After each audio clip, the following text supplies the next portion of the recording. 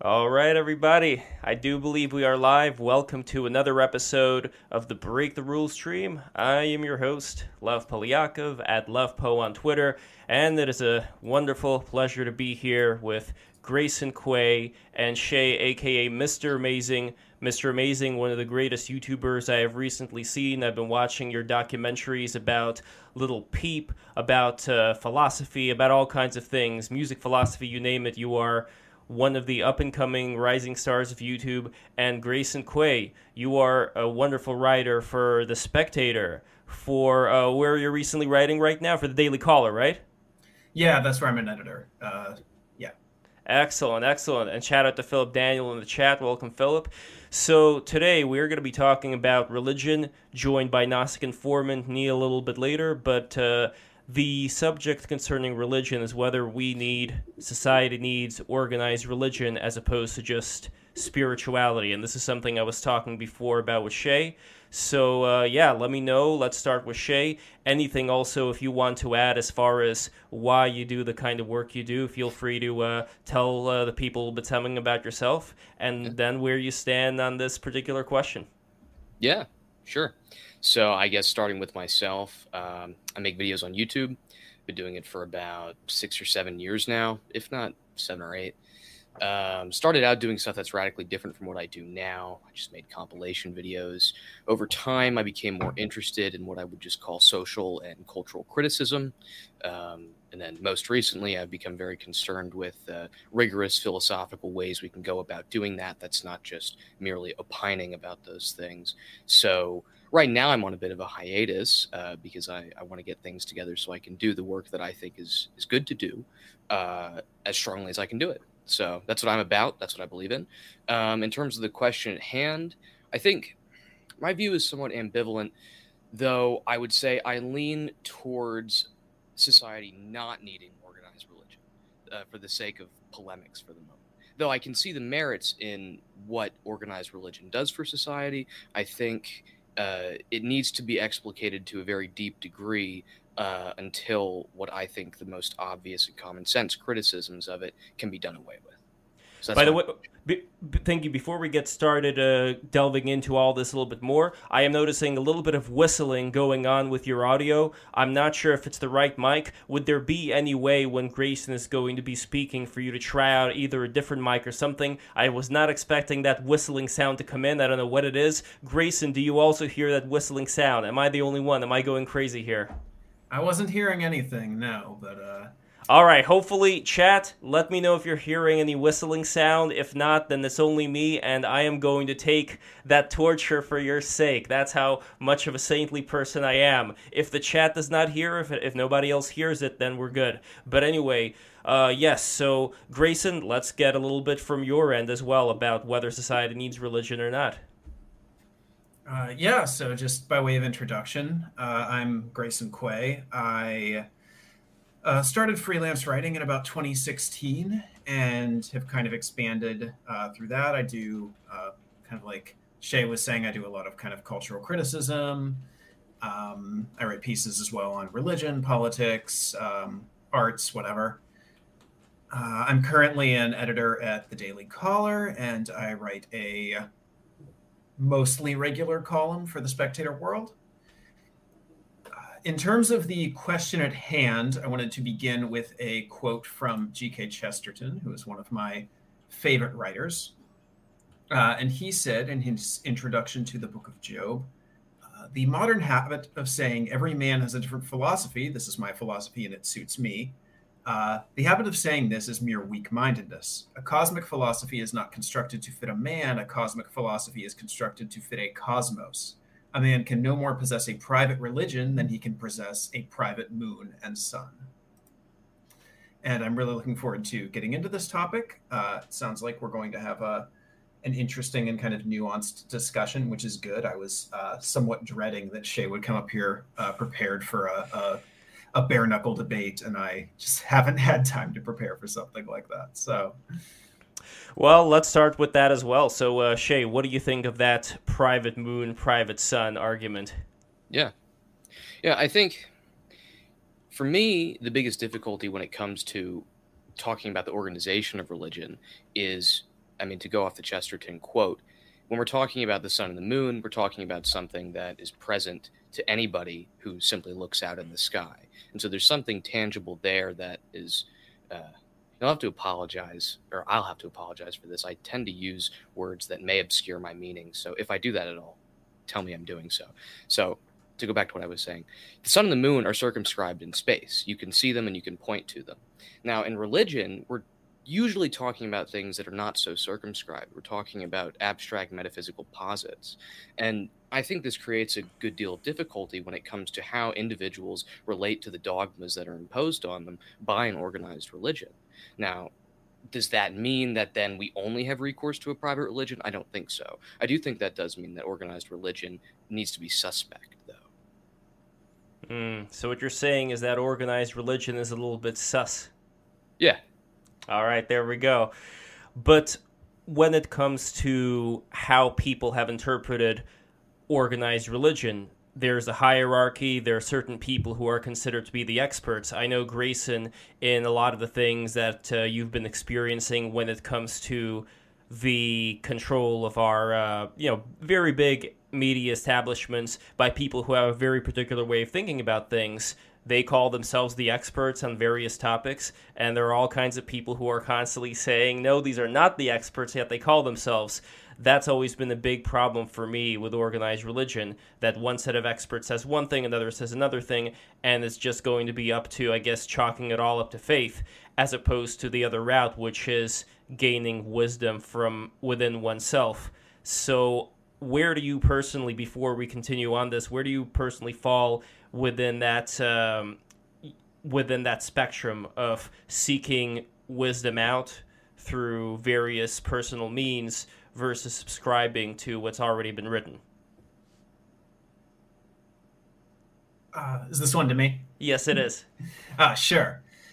So what I think is that what you're referring to, the idea of seeking after wisdom kind of with one's own resources and on one's own terms, as opposed to accepting dogmas handed down by these religious experts, is a tradition that has existed and has been tried and developed. I think that what you're referring to there is in many ways the Platonic tradition, which is this idea that through kind of contemplation of higher truths, one can ascend toward an appreciation of ultimately the form of the good. That is something you can perceive with your sort of natural faculties, that it's something that's inborn into all of us, and we simply have to discover it through contemplation. The problem with this, I think, is that it ends up being a very elitist form of spirituality. You can see a form of it develop within Christianity as the Pelagian heresy, which interestingly is often miscast in modern discussions as a more lenient or enlightened form of Christianity, in the sense that it relies more on one's own efforts rather than a superadded divine grace. But the problem with that is, if you look at the actual writings of Pelagians, which granted are mostly preserved in long quotes and polemics against them, you'll find that it's this very harsh and elitist form of spirituality where you essentially had a highly ascetic and highly educated elite who were incredibly well-read in theology and in Neoplatonic philosophy. And these people said, because we have perfected ourselves and are seeking after the good to the exclusion of all worldly things, we are the ones who will be saved. And we have done this through our own efforts and through our own contemplation. And if you're Pelagius, maybe that's great. But if you're a British peasant at the same time that he's writing, that's probably not so good for you. You probably don't have the leisure or the education to experience that, but you can walk yourself down to the local, rough-hewn stone parish church and have the priest say hocus pocus and place the body of God on your tongue. Now, I'm not going to say that this peasant had a perfect understanding of what was happening, or had the rich understanding maybe of theology that that his Pelagian contemporaries may have had. But I think there's something to be said for organized religion as having this somewhat leveling influence and militating against this elitism that can emerge from individualized spirituality. Interesting. Your thoughts, Jay? Yeah, I mean, I'm not too familiar with many of the early heresies, but I do think that is an interesting example, pitting the idea of a kind of self-cultivational elitism, forming a kind of coterie of the elect, so to speak, against what is widely distributed in terms of, we could say maybe a bottomward descent from the upper echelons of the church hierarchy to the underlings, so to speak. Yeah, I mean, I think that's a difficult issue because, from my view, unless the dogmas that are believed in are in some sense still, for lack of a better word, democratically decided upon in some way or another, I still think there's something that has to be suspect about that. I don't know what you think about that, but I mean, in terms of like that dichotomy that you're posing, Grace, and I totally agree that at that level, organization is certainly a better model than a model that subscribes to every individual for themselves, kind of isolated, collecting together then such that some people are better than others. There's an elect and a damned. I think that's easily at the worst end of the spectrum. Grayson? Yeah.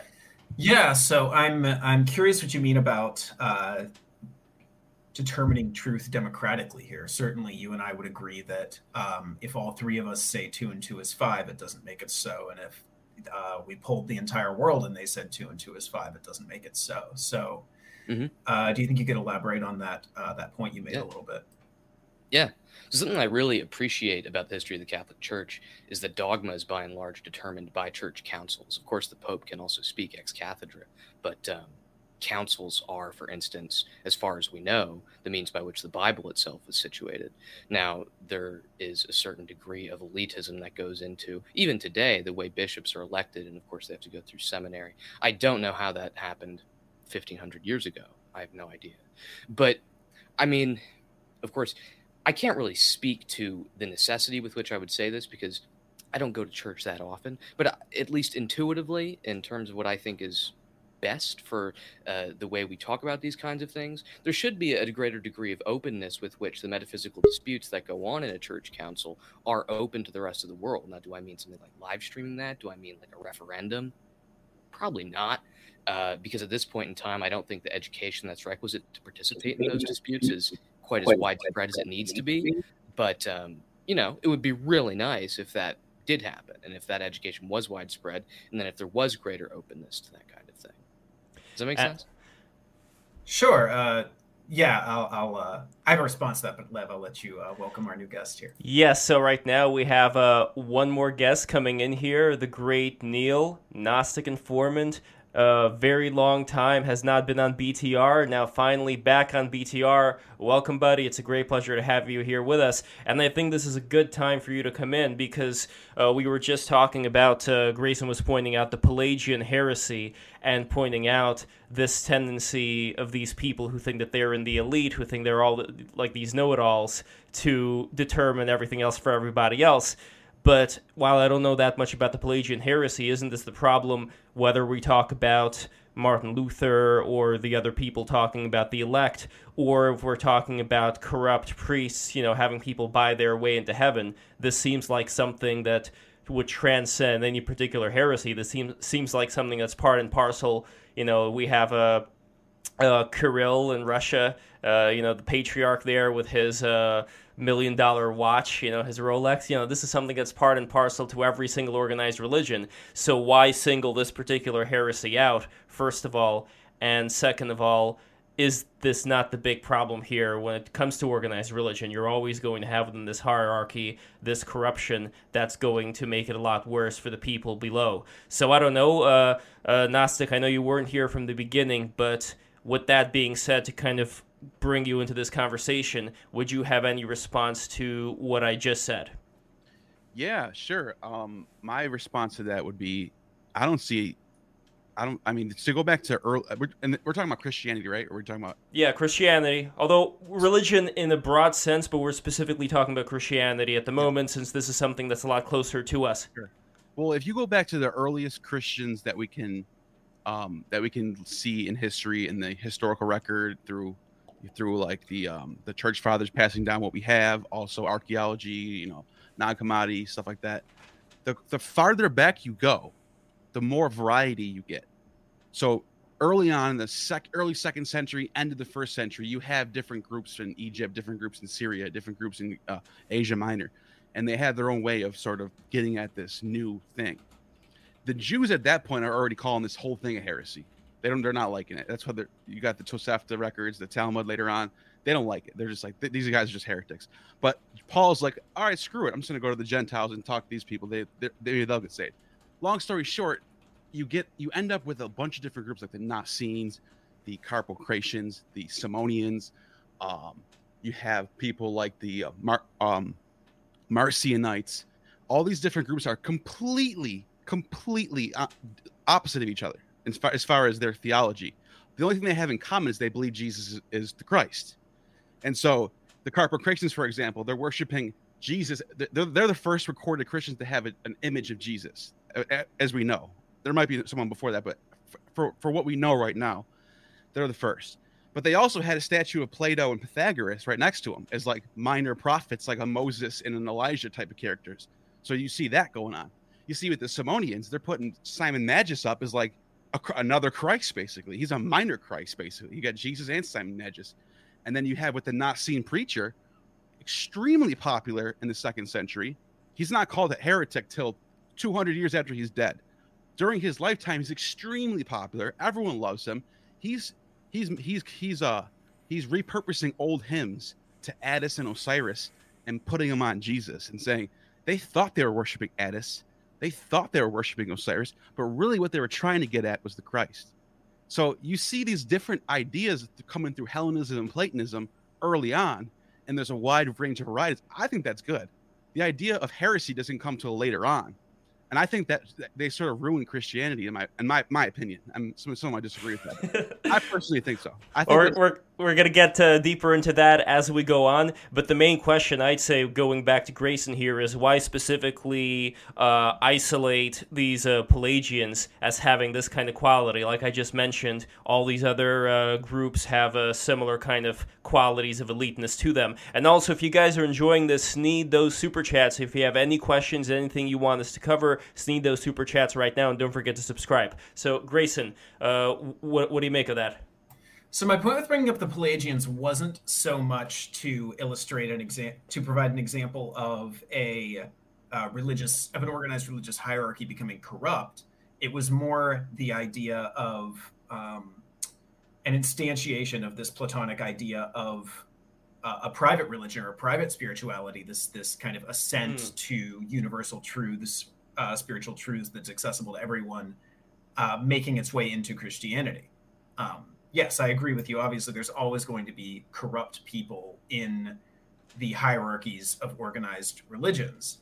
The difference, I think, between someone like Patriarch Kirill and Pelagians, who were in authority in the church in certain places for a time, is that Kirill does not make a claim that he is spiritually superior to a devout, illiterate rural Russian peasant. He can't make that claim. It's inaccessible to him. It is ruled out by the theology he ascribes to, that has been passed to him as dogmatic. And that means in 100 years, maybe this illiterate Russian peasant will be venerated as a saint, and Kirill, people will throw rocks at his grave. This is my point. Easy there, Nostradamus. Go on. Yeah, my point is that. So my point is, we can survive the material corruption of hierarchies and even the moral corruption of hierarchies. What I don't want to have, what I want to avoid more than anything else, is the idea of a hierarchy that is spiritual in the sense that some people get to claim spiritual superiority to other people.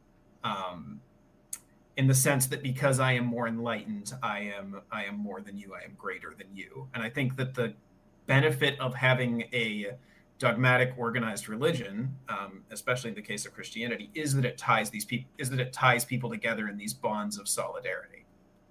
Interesting, though. I want Shay go first. I would love to hear what you have to say. And let me just add. Sure. There are great scholars in Christian history. like Origen or Tertullian, who Tertullian pretty inarguably becomes I believe, a Montanist, which is a heresy, although I'm sure Gnostic has things to say about that.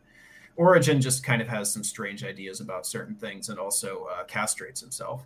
But these great scholars in Christian history are not saints. And then there are people who could not even read who are venerated as saints to this day, who were their contemporaries. So that is my point, is that because this is not a private spirituality that you have to ascend through private enlightenment, there is that sort of democratization of... Interesting. So, Shay, let me know what you think, and then Gnostic. Yeah. I mean, I suppose my concern is a bit tangential, but I would still say it is relevant. And it's the fact that, to use a relatively niche example, though in the case of Christianity, it's certainly relevant. You could pick up something like the relationship between God the Son and God the Father, and the relationship of the dual hypostases in Christ, and you could ask how that is concretely going to bear out for practice. That is, for the individual and then even collective practices of local parishes. Now, I would say a strong Orthodox individual, not religiously Orthodox, that is, but like somebody who believes in whatever is Orthodox to whatever sect of Christianity we're talking about, they're going to say that believing in these things is going to have direct outpourings on practice, because if you believe this, then you will do this, then you will do that, so on and so forth. So, for instance, if you believe Christ, per like the Arian view, is just like adopted by God, then there's really no reason to take the host, for instance. That would be like a one-to-one correspondence there. But what I think is at issue then is part of Christ's message in the gospel is lost when this kind of doctrinaire thinking is present in organized religion. That is to say, when Christ is concerned, for instance, with throwing out the money changers from the temple, right? Something like that is very easily obscured with these centuries-long debates about the dual hypostases of Christ. I think that's a problem, and I think that organized religion makes that problem easier. So this isn't directly bearing on anything you said, Grayson, so I apologize for that. But I still think it is relevant. No, that's totally fine. And what I would say in response to that is that especially in the 20th century, there was this big scholarly project of the search for the historical Jesus. Let's really read the Gospels and let's figure out what Jesus actually said and what was written in later and put in his mouth by church leaders who wanted to further their own agendas. And what we figured out pretty quickly is that conveniently, the historical Jesus shares whatever the theological and political priorities of the scholar investigating the historic Jesus were. So when you say Jesus and his sort of direct and authentic teachings have been obscured in some way by these centuries of theological debate and discernment, I think, in fact, it's the exact opposite. I think that in many ways, if you just take Jesus apart from any authoritative structure for interpreting his teachings, then Jesus just becomes a Rorschach test for whatever you happen to like, which is how you get, hippie flowers in his hair Jesus and AR-15 Jesus.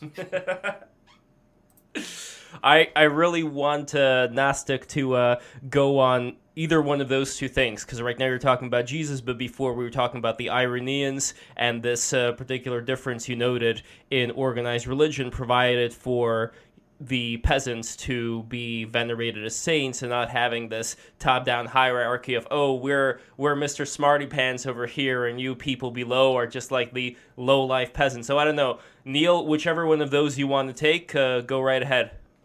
I just think it's ironic that the message that Jesus gives out when he's up against the Sadducees and the Pharisees is a message of,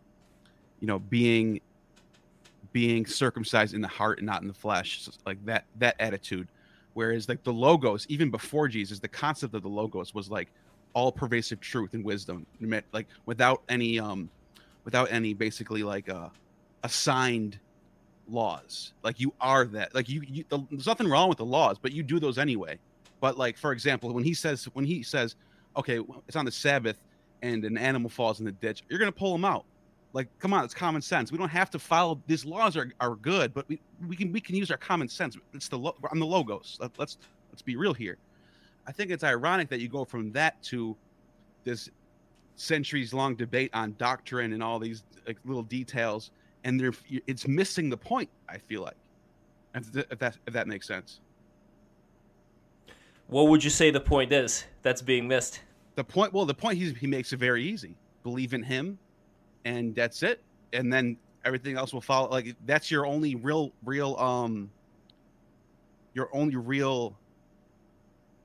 law, I guess, that you really need to do. So everything else you're throwing out. No, you're not throwing them out, but I'm saying it shouldn't be the biggest concern, is what I'm saying. Sure. Okay. So you do have seek ye first the kingdom of God, and all these things will be added unto you. You also have, I say to you that not a single iota of the law will pass away, and a curse pronounced on anyone who relaxes those pronouncements. Now, yes, Jesus does break the law. He talks about pulling your ass out of a ditch, for example, your donkey, not your own ass, although. And not just to do it. You could pull your own ass out. Not just to do it, just to be an asshole. To do it because that's common sense in the situation. Sure, and also his disciples glean grain as they walk through a field on the Sabbath. And by the way, that's literally an ass hole, right? That's a hole that an ass is stuck in. But anyway, go on. I couldn't help myself. So my point is that he's appealing to a spirit that underlies the law. But he's viewing the law as a manifestation of that spirit in history at Sinai. He's not, and I mean, maybe that dovetails with your idea of the Logos, but it is interesting that he also claims to be the Logos, having been shaped by and in many ways still beholden to Jewish law and Jewish teaching as it developed in history. Yeah. I think it's because it's not that he was anti-law or anything. Like you said, he's saying that one iota will be passed from the law. But he's being realistic about it. He understands that is not what it's all about.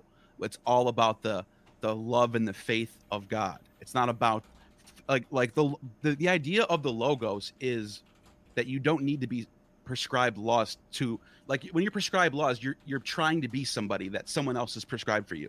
You're trying to fit what the book tells you to do. When you're circumcised in the heart and you don't even need the law, you do those things anyway, just automatically. That's the whole point. You don't need the laws. You don't need the books. It's great. Those are all good stuff. That Moses handed those down. We should keep those there. But if you don't need it, if you have that already inside of you, you won't even need to read it once because you'll just do it anyway. So what would you be, given that, what would you be objecting to within the modern practice of, I don't know, say Roman Catholicism? Well, I don't really have a problem with today's Roman Catholicism. I really don't have any problems with it. I just think that,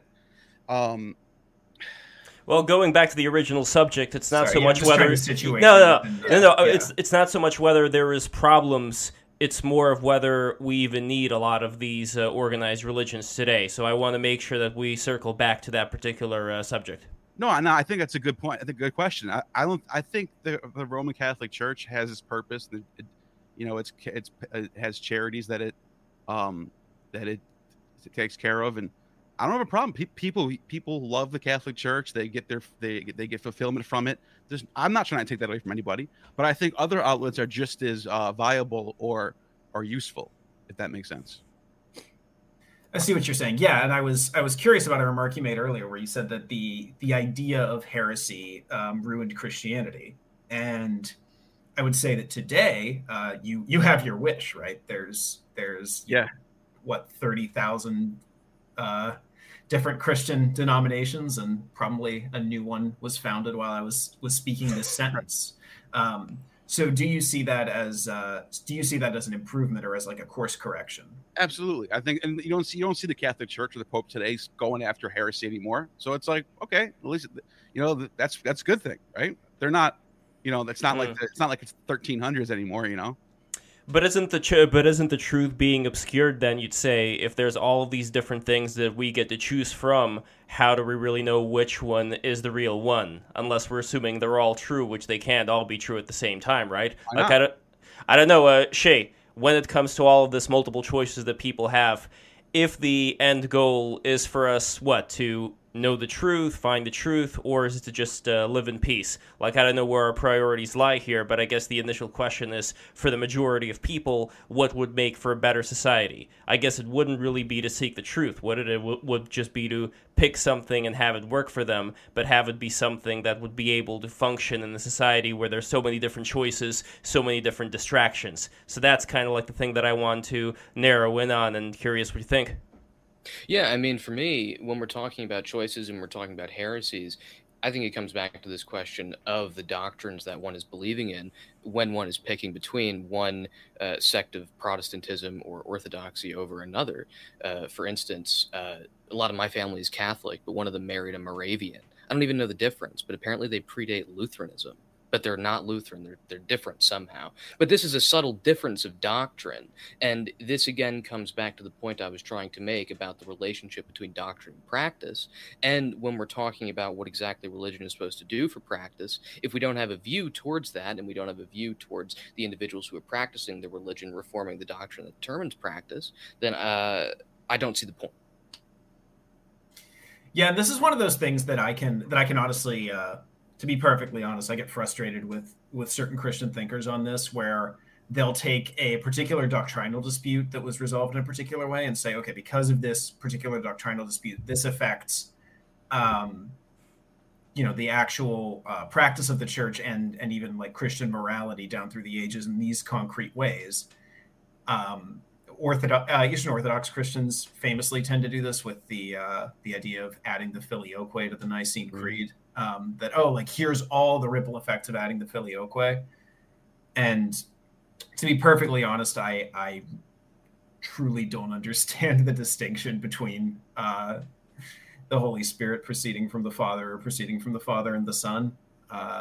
Is that the Filioque? Is that the Filioque? Yeah, this is a dispute between the Roman Catholic and Eastern Orthodox churches, and this is a side note, but the Roman Catholics are happy to grant that exception or that difference to the Eastern Orthodox. They don't see it as making an earth-shattering difference. The Orthodox have kind of staked their claim on this and say that it has all these massive ripple effects. I have trouble seeing those, and I think that a lot of the time that's based on conjecture. So, your objection is well taken, Shay. Yeah, and I mean that's the problem I'm trying to raise, though, this problem of ripple effects, and the fact that people who support doctrine are still going to try to point it out, that even the subtlest difference of wording can somehow have ripple effects for doctrinal practice. I don't know. I think that's an issue for institutionalism. Sure. I mean, I'm not willing to throw out the entire idea, though. For example, I think that the rejection of Arianism, for example, the idea that you had a being that was fully God and fully man, that Christ, the baby in the manger, was the God who created the universe, does have striking implications for our view of material reality and of the human body that I think are paying dividends down to this day. But what has, I think, even more of a striking result is TikTok, where we have all these Zoomers who are on the TikTok and they're programmed by China, communist China, with their Mr. Amazing Shay, you did a whole video about TikTok, so you know better than anybody here about how addicting a lot of this stuff is. So why would young people care about Arianism? Well, I mean, certain young people on 4chan care about a different kind of Arianism, but let's leave that aside. When it comes to getting the next gen interested in culture, interested in community, going to church on Sunday, just having some kind of a semblance of living in the real world as opposed to living in the pot and eating the bugs. That's the big challenge that I want to address here, because they see Christianity, they also see things that are saying, well, Jesus never even existed. Why don't you go Buddhism? Why don't you go with Hinduism? It's like, what exactly would lead me to believe that this is correct that Jesus is correct. I'm just, you know what, I'm not going to bother. I'm just going to go on TikTok. So this is the crisis today. How would you guys, all of you starting with Shay, but how would you guys address that particular problem here? Yeah. I mean, I think it does begin with, for fear of sounding like a corporate stooge that'll also be sounding like a bit of a marketer, there has to be some kind of outreach. And I mean, I know there are some apps that exist. There's like Hallow. I heard about that recently. I don't know what good that really does for people who aren't already within the pre-established mechanisms of belief. But I think there has to be an emphasis on the on-the-ground consequences of these kinds of beliefs. Like, how many people who are really involved, like a Pat Robertson, are talking about like the Beatitudes, blessed are the meek, blessed are the this and the that really instantiate these concrete dicta for how one is supposed to live their lives around other people. I mean, as we had been pointing out earlier, you look at the highest Christians in the world today in terms of those that command the most authority, they are typically not living by those very things that Christ himself talked about.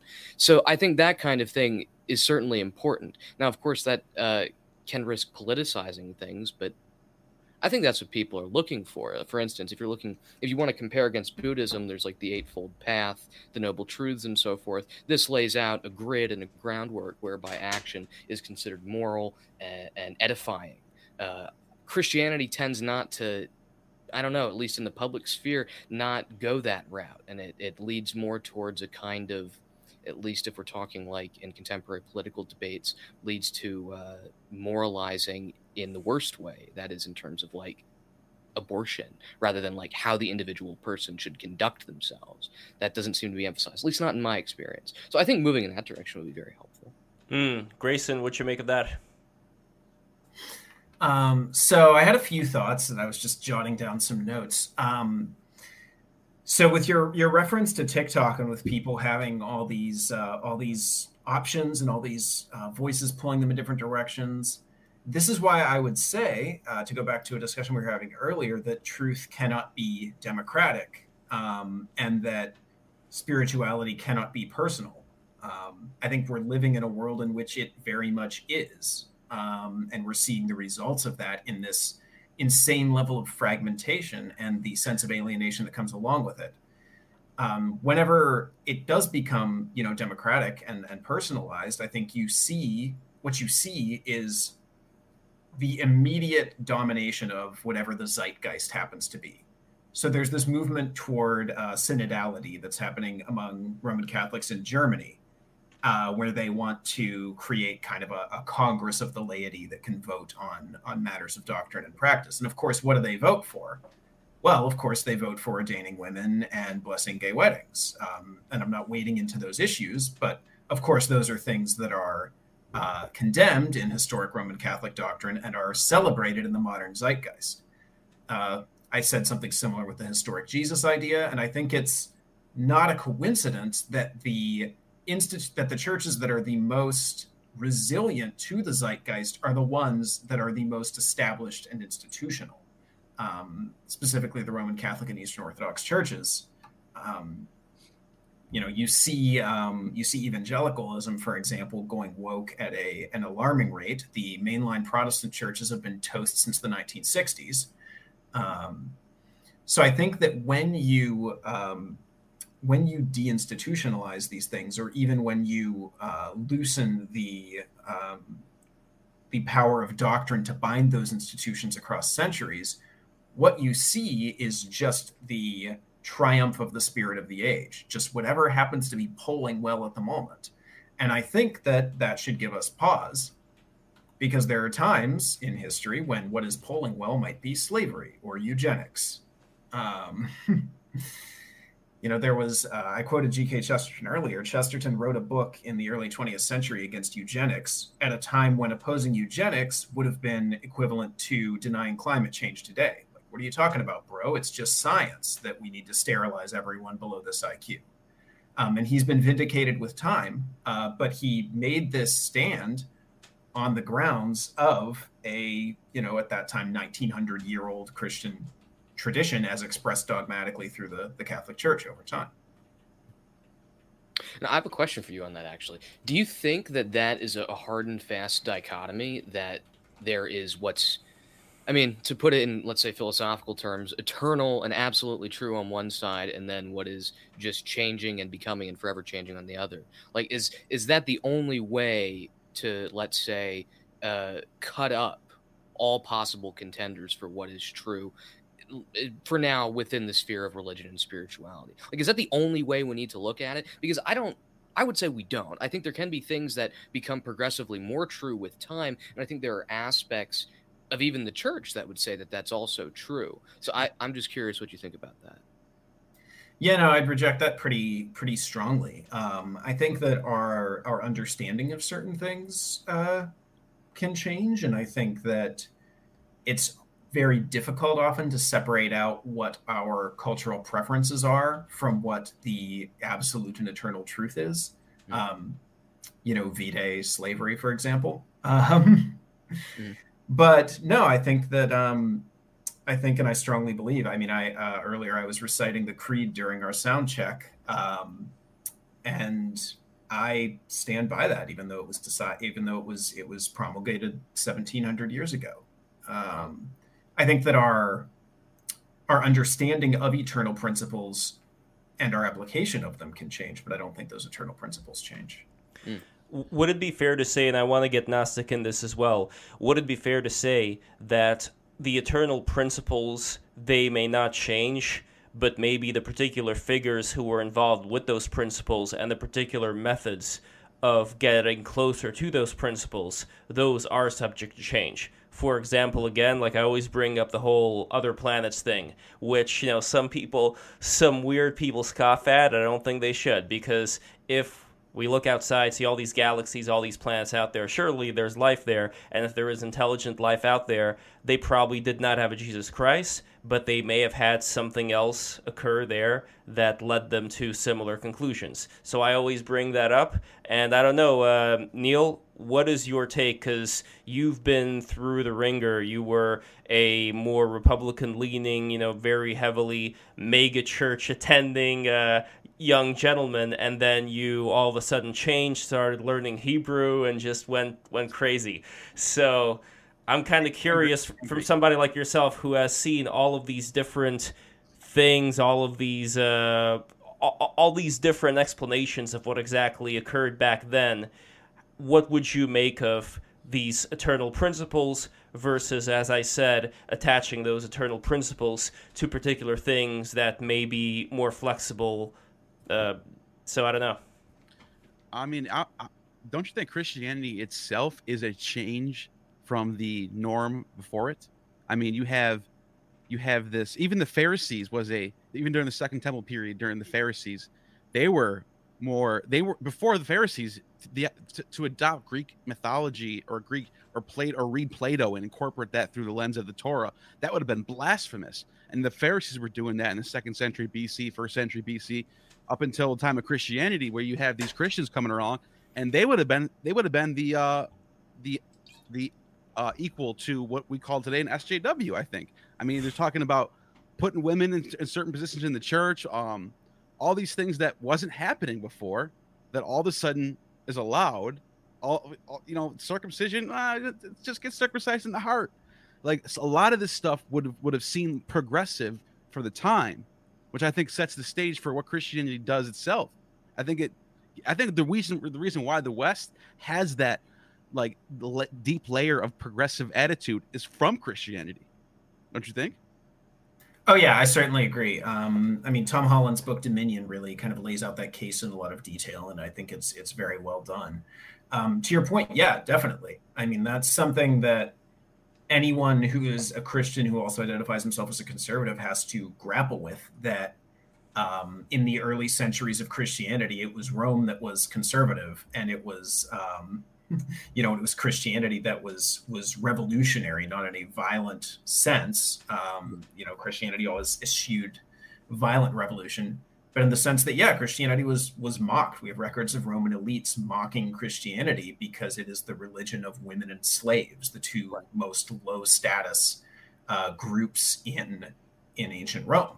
I mean, if you look at the book of Acts, for example, they're talking about what is yours is mine, what is mine is yours. Throw all your riches at the feet of the apostles. Let's live a sort of communistic lifestyle. I don't mean like USSR type. I mean like Sure. Christian communist. Yeah, or kind of like what the Iranians did. I think after the was it after the Sasanians, or I don't remember exactly when. There was like this cult which gained power in Iran. That was like a proto-communism. You know what I'm talking about? I'm not familiar. All right, But where I'll meet you halfway, though, given all this stuff about Roman paganism, Kurt Vonnegut interestingly makes this point where he says that, Kurt Vonnegut, who identifies himself as a Christ-loving atheist, he makes this point that Rome had an established religion, right? Rome had Roman paganism, which was just to ding you guys a little bit, was remarkably tolerant and open to other ideas and to drawing equivalencies between those. Very nice. Well, the Augustan reforms was a big change, and this is right before the life of Jesus. So there was a universal Roman imperial cult sort of statutes in place within. Sure, yeah. As long as you're exactly. As long as you worship the emperor, you can have your own gods, and we'll even like mix and match them and play around with them. And maybe this one's also kind of this one, and maybe we'll have a little fad where we all worship Egyptian gods for a while, that kind of thing. Right. But Rome, what Vonnegut said is Rome has this imperial cult that is a civil religion, essentially. It's saying the Pledge of Allegiance before the NFL game, right? It's highly impersonal and civic. And then against that, you have Christianity that's highly communitarian and, very focused on the downtrodden in society. And that this is why Christianity, he argues, triumphs over Roman paganism. So I'll give you guys that, but I think it's important to note that Christianity does not then become, anarchic. That there is certainly theological diversity in the early 10th centuries, which I would refer to as heresy, but you do kind of have a through line, and Christianity remains institutional. And I think that that's important. I think it's important that you hold those two things in tension, because I think if you have a Roman style, impersonal, purely civic imperial cult, then you essentially have this very repressive top-down thing that doesn't allow for renewal within it, or for any of these creative, or I will say even progressive energies to create that renewal.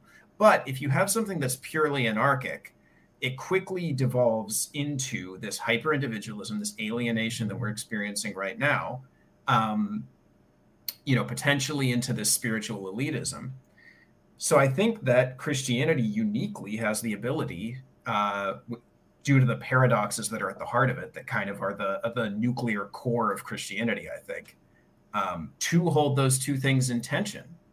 So 1,400 years later, you get a figure like St. Francis of Assisi, who is as subversive and as much of a hippie as you can be. But he ultimately submits himself and exists within the structure of the church. And he renews it in some really amazing ways. And now there are radical followers of St. Francis who are known as the Fraticelli, who break off from the Catholic Church and form these radical kind of communist societies and start murdering nobles in the night and trying to take their wealth and redistribute it, and they're kind of quickly put down.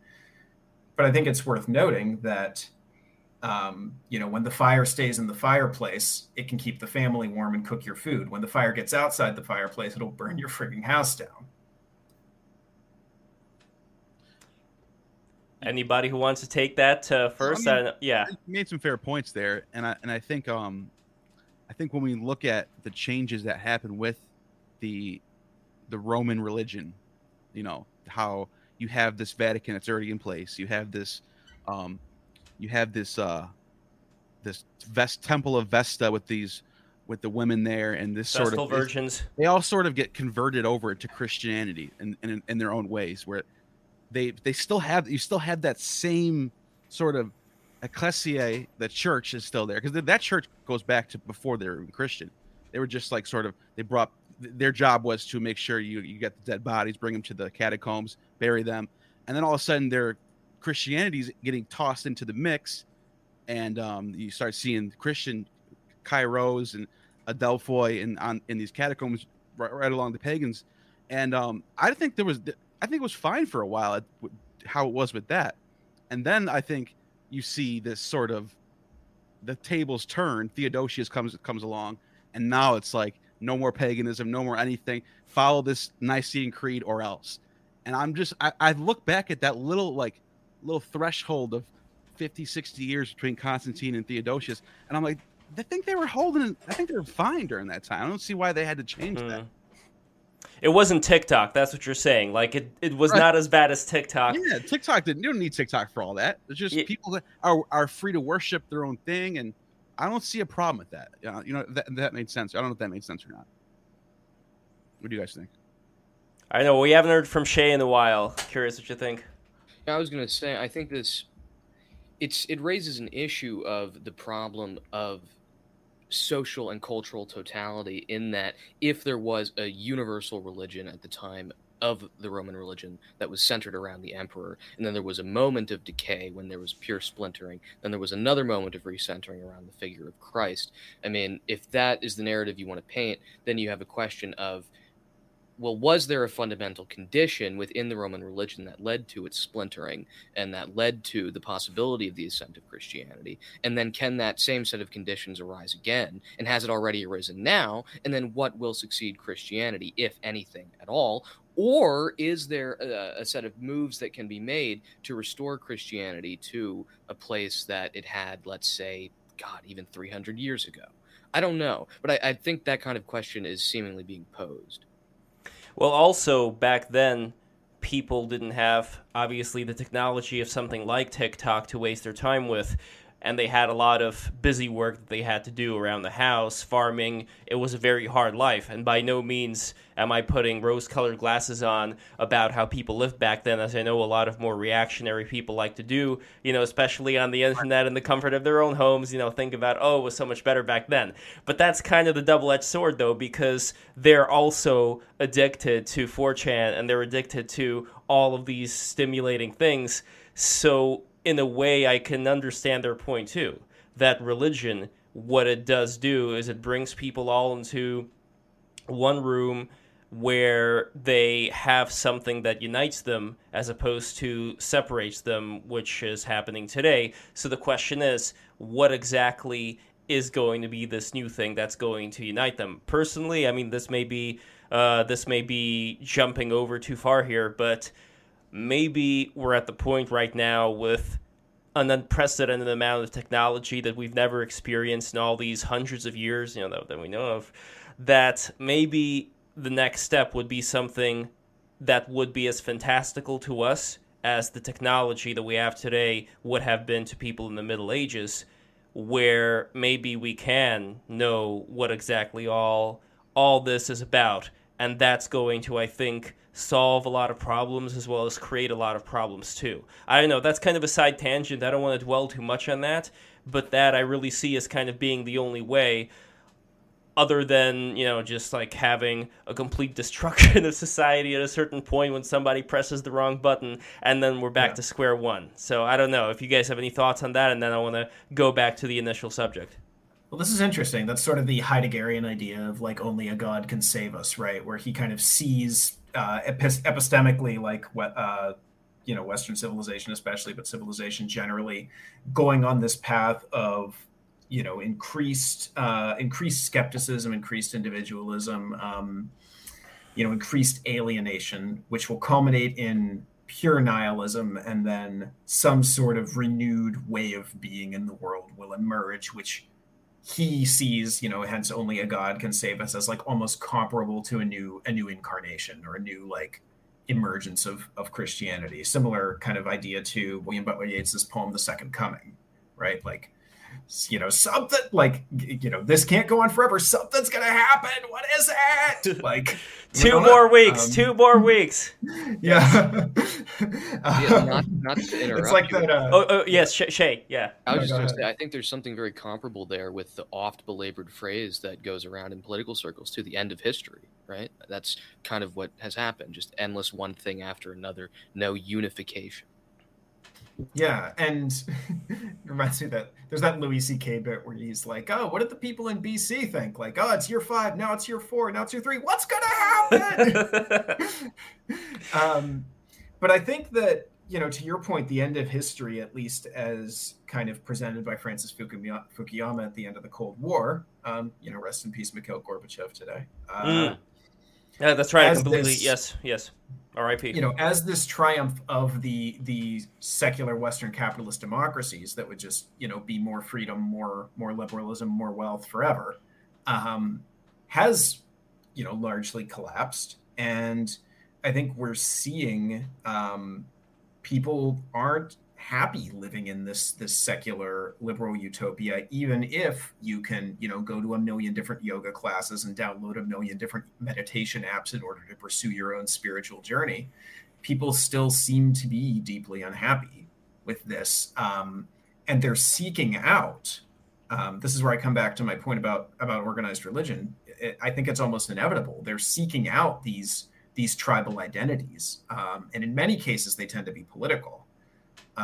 So on the left, you have a, purportedly secular social justice cult that's as dogmatic or more so than the Roman Catholic Church, and it doesn't wait centuries between councils. It makes its ex cathedra proclamations. It seems like every 2 weeks there's something new. And then even on the right, you can see these political cults forming. It's a little harder to see because in many ways, American evangelicalism has lashed itself to the Trump cult. But if you go back to 2015 and 2016 to the early primaries, and you go beyond just people who self-identify as evangelical, the less you went to church, the more likely you were to vote Trump in the primaries. The people who went to church every Sunday all voted for Cruz in the primaries. Yeah. Well, Neil, you have a bit of experience here. Trump was becoming a substitute for their lost religion, essentially. Well, Neil, I wonder, can you comment a little bit on that? Because this was like your crew, right? Like these were the people that you were hanging out with, going to church, and they were voting heavily for Trump. Oh, for sure. I mean, I don't know what you want me to say. I mean, what he said is pretty much correct. Is that once Trump got that torch for the evangelicals, he still has it right now. I mean, he's not. That's their guy, But I do have something I want to ask. I mean, I don't know how we measure happiness now compared to like some other century before, as in like individualism versus a theocracy. For me, it's hard to get to how do we measure that? How do we know that today everyone's not happy compared to another century? You know what I mean? Like, what's your methodology of getting to that thing?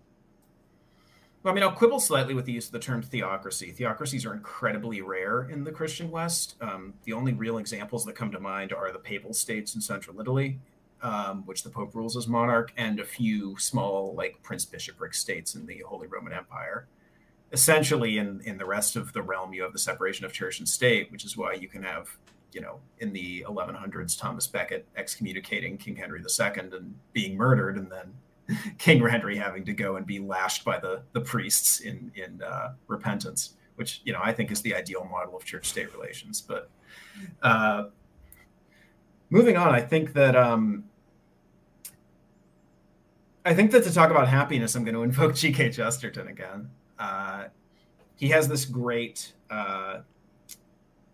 illustration where he says, imagine you have an island in the middle of the sea, maybe 30 feet across, and you put 10 children on this island.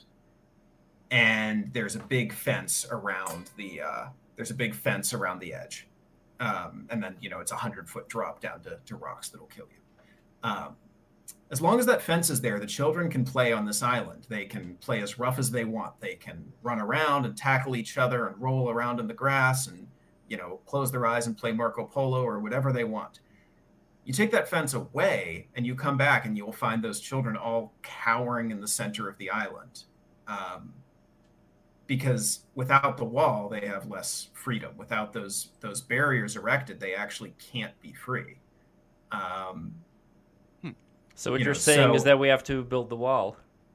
I think we have to build the wall, yeah. I would add to that, and I would say I think most religion And I would go so far as to say philosophy too, at least for some people that conflate philosophy and religion, like the Stoics, or like maybe Kant and Hegel would do that too, maybe to a lesser degree. But all of that is an attempt to circumscribe the limits of reason and thereby to circumscribe the limits of practice so that we can live in a world fruitfully and healthily with an awareness of what we cannot do.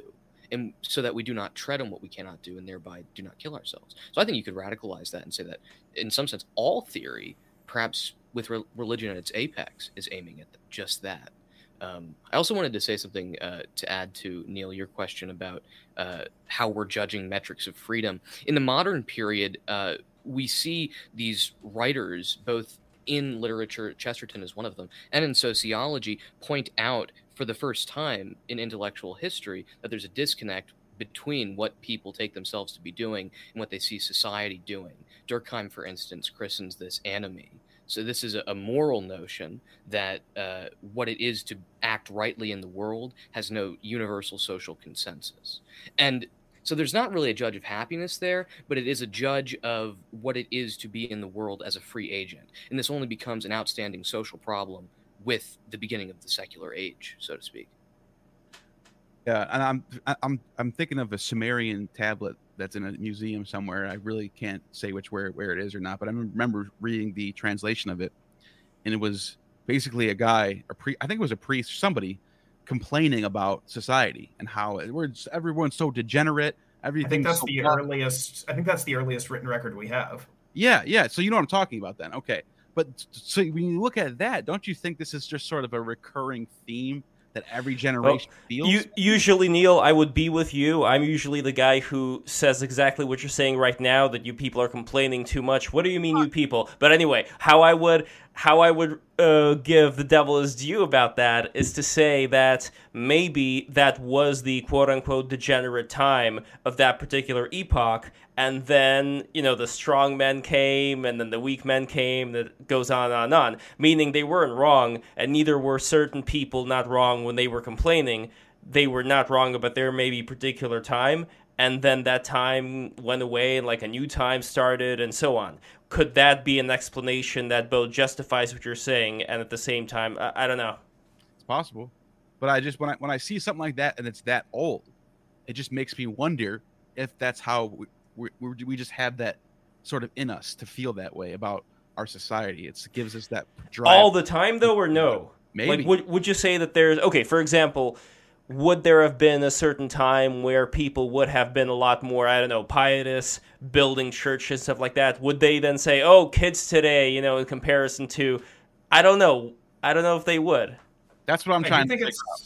I do think it's telling that we're incapable with all our technology and wealth of building anything as beautiful as a medieval Gothic cathedral. I agree. I definitely agree with that. Especially when you get to early Renaissance time, like that is just the beauty. That's the climax of art, basically. You know what I mean? Mm-hmm. Yeah, I mean, I would say that with medieval Gothic, I was watching this great series recently. I don't remember the professor's name. I'm going to look him up. It's from the Teaching Company. He had a really nice mustache, and he always wore a really nice tie every episode. But he took us on a tour of all these different medieval cities with the walls and with these beautiful cathedrals there. And there were certain cathedrals that were built just by the people themselves there. Like, these were not the commissions of kings. These were just people who wanted to volunteer their time and effort into that.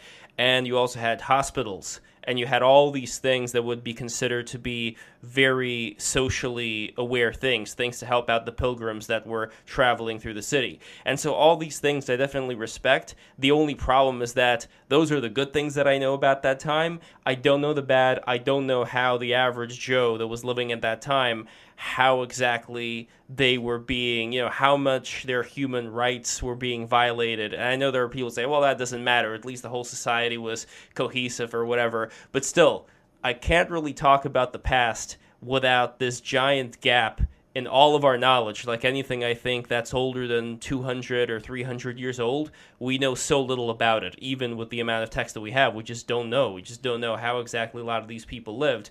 So I know, they definitely weren't as nourished as we are today. They weren't as clean as we are today. They probably didn't have heat and cooling systems like we have today. There's a lot of that stuff, but I mean, we're used to that now. So I don't know. No, I could give you the closest example. Profit a man if he gains the whole world.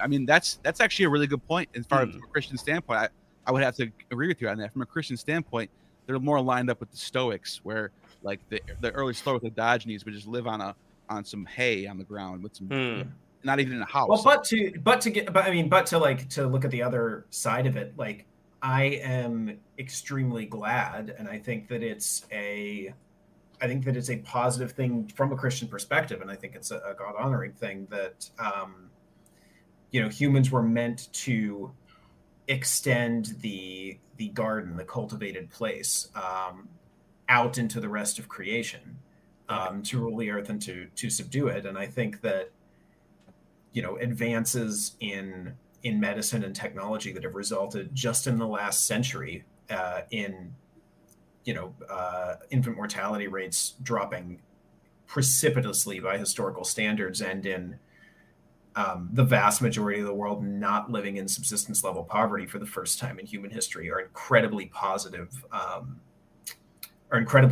developments. I do have this little bit of an apocalyptic strain where I think that all of this was in some sense inevitable from the minute that Christ began his ministry.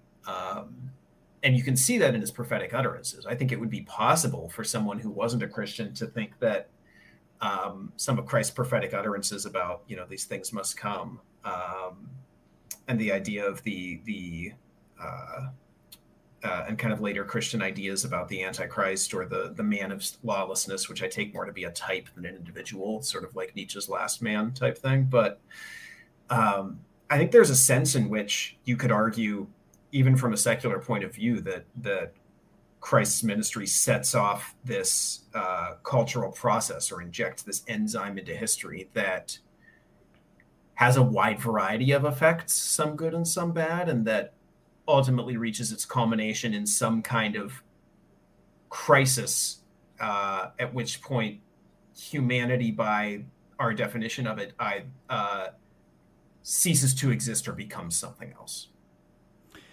In terms and I think that's totally compatible with Christianity or with a secular point of view. Well, in terms of it being compatible with not a secular point of view, but not just with Christianity, possibly with something that came before or was during the time of Christianity, or maybe like a Christian heresy. I don't know, Neil, would there be examples of things that have occurred through the history of religion and philosophy that would have similar predictions of what is going on right now? Because before we were talking about people have all these different choices of what to go with. Why specifically would they go with Christianity if there may be certain other things that also tell a similar story about where we are right now? I don't know if any of this kind of stuff was as predicted by other sects, other religions, as it was by Christianity. So you're more of an expert on this than I am. So I don't know. You tell me. Not really. I think they all make claims that they can draw and they can interpret their scripture in any way that says, hey, look, this says this. It's ambiguous, but it meant this, and this is the time we're in. I mean, you even have Sibylline oracles. Even this is Christianity. You got some Sibylline oracles that are later on that talk about, Muhammad is Baphomet, and wearing a turban is the mark of the beast. So that idea changes over time. Not saying that today it couldn't win. Maybe we are in the end times. I'm saying I can't know that for sure. Not saying we aren't, but I'm saying I think depending on what religion you're in or what sect of Christianity you're in, they're all going to make those claims. So that's why I don't know. What do you guys think about that, actually? I mean, I'm certainly encouraged by the fact that every generation of Christians has, to some degree or another, thought they were living in the end times. Right. It's definitely true. Never hurts to be prepared. That's what I say. I know. Always, Shay, keep your wick trimmed and your lamp full, right? Yes, exactly. Shay, what say you? Yeah, I was going to say the exact same thing, but I was going to tie it back also to the fact that this is where part of my skepticism about religion comes from. Because when you see these claims repeated again and again that never come true, at least for me, you have to ask, well, what is the merit in those claims, and what is the merit in a system, an ideological system that makes those claims possible? Well, what I'll say is I don't think that the Book of Revelation is necessarily intended to provide a roadmap for predicting the future end of the world, so much as it is setting out a pattern that repeats and intensifies itself over time, and will eventually reach some sort of culmination, but it's hard to tell where that culmination is if it repeats and intensifies itself every time. Like, just from our perspective, there's no way to tell when it's reached its apex. But, the beast portrayed in Revelation is pretty clearly Nero, given the the kind of the numerology, what's the word for gematria. The number seems to be his name. It changes to 616 depending on the language, which matches up only his name twice. Exactly. Somebody else is like 0. Mm-hmm. Yeah, he has a wound. He appears to have a wound that's healed. Yeah. By the way, the first beast, because Nero's the second beast. The first beast, they say, he had the power to rule for 42 months. If we look at the first 12 Roman emperors, Caligula had exactly 42 months to rule. Caligula was one of the worst. He was a have you ever heard Philo? And Philo tells a story. Philo tells a story about Caligula coming to Jerusalem, trying to put up a statue of himself naked in the temple, and then he's like forcing all the Jews in Alexandria to bow down and kiss him and worship him as Zeus, basically. And he was the first beast, clearly. Wow, but, great movie, by the way. Oh yeah. And another thing was about the apocalypse thing, because this could backfire. The Pope Sylvester in the year 1000, you guys can look this up. He called it. He said it's been 1,000 years, guys. The 1,000-year reign is over, like Revelation says. We have 30 years left from now until 30 when Jesus was crucified. So we have 30 years left. Everyone get ready. There was craziness happening in Rome, all over Europe. People were losing it, and nothing happened. So that could backfire. I think you're right about that. I don't think we should take the scriptures in Revelation and try to put end dates on it, because that date's gonna come along. If it doesn't happen, then people are gonna be like, "What?" You know what I mean?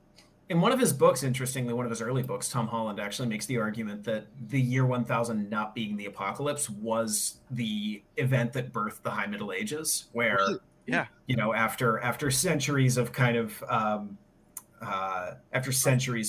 malaise, that they realized the apocalypse was not imminent and sort of set about building this great civilization. But yeah, I think that in Nero, the reason the beast is Nero is not because necessarily they thought that Nero was going to literally return from the dead, although that was like a trope that was being passed around at the time. I think that it's because in Nero, some force within history reached, he almost functions as this archetype where you have this emperor who is not only the emperor, kind of the all-powerful autocratic ruler of this empire. He also wants to perform lyre concerts. He also wants to act on the stage. He was also dressing up as a woman, getting banged by his slaves.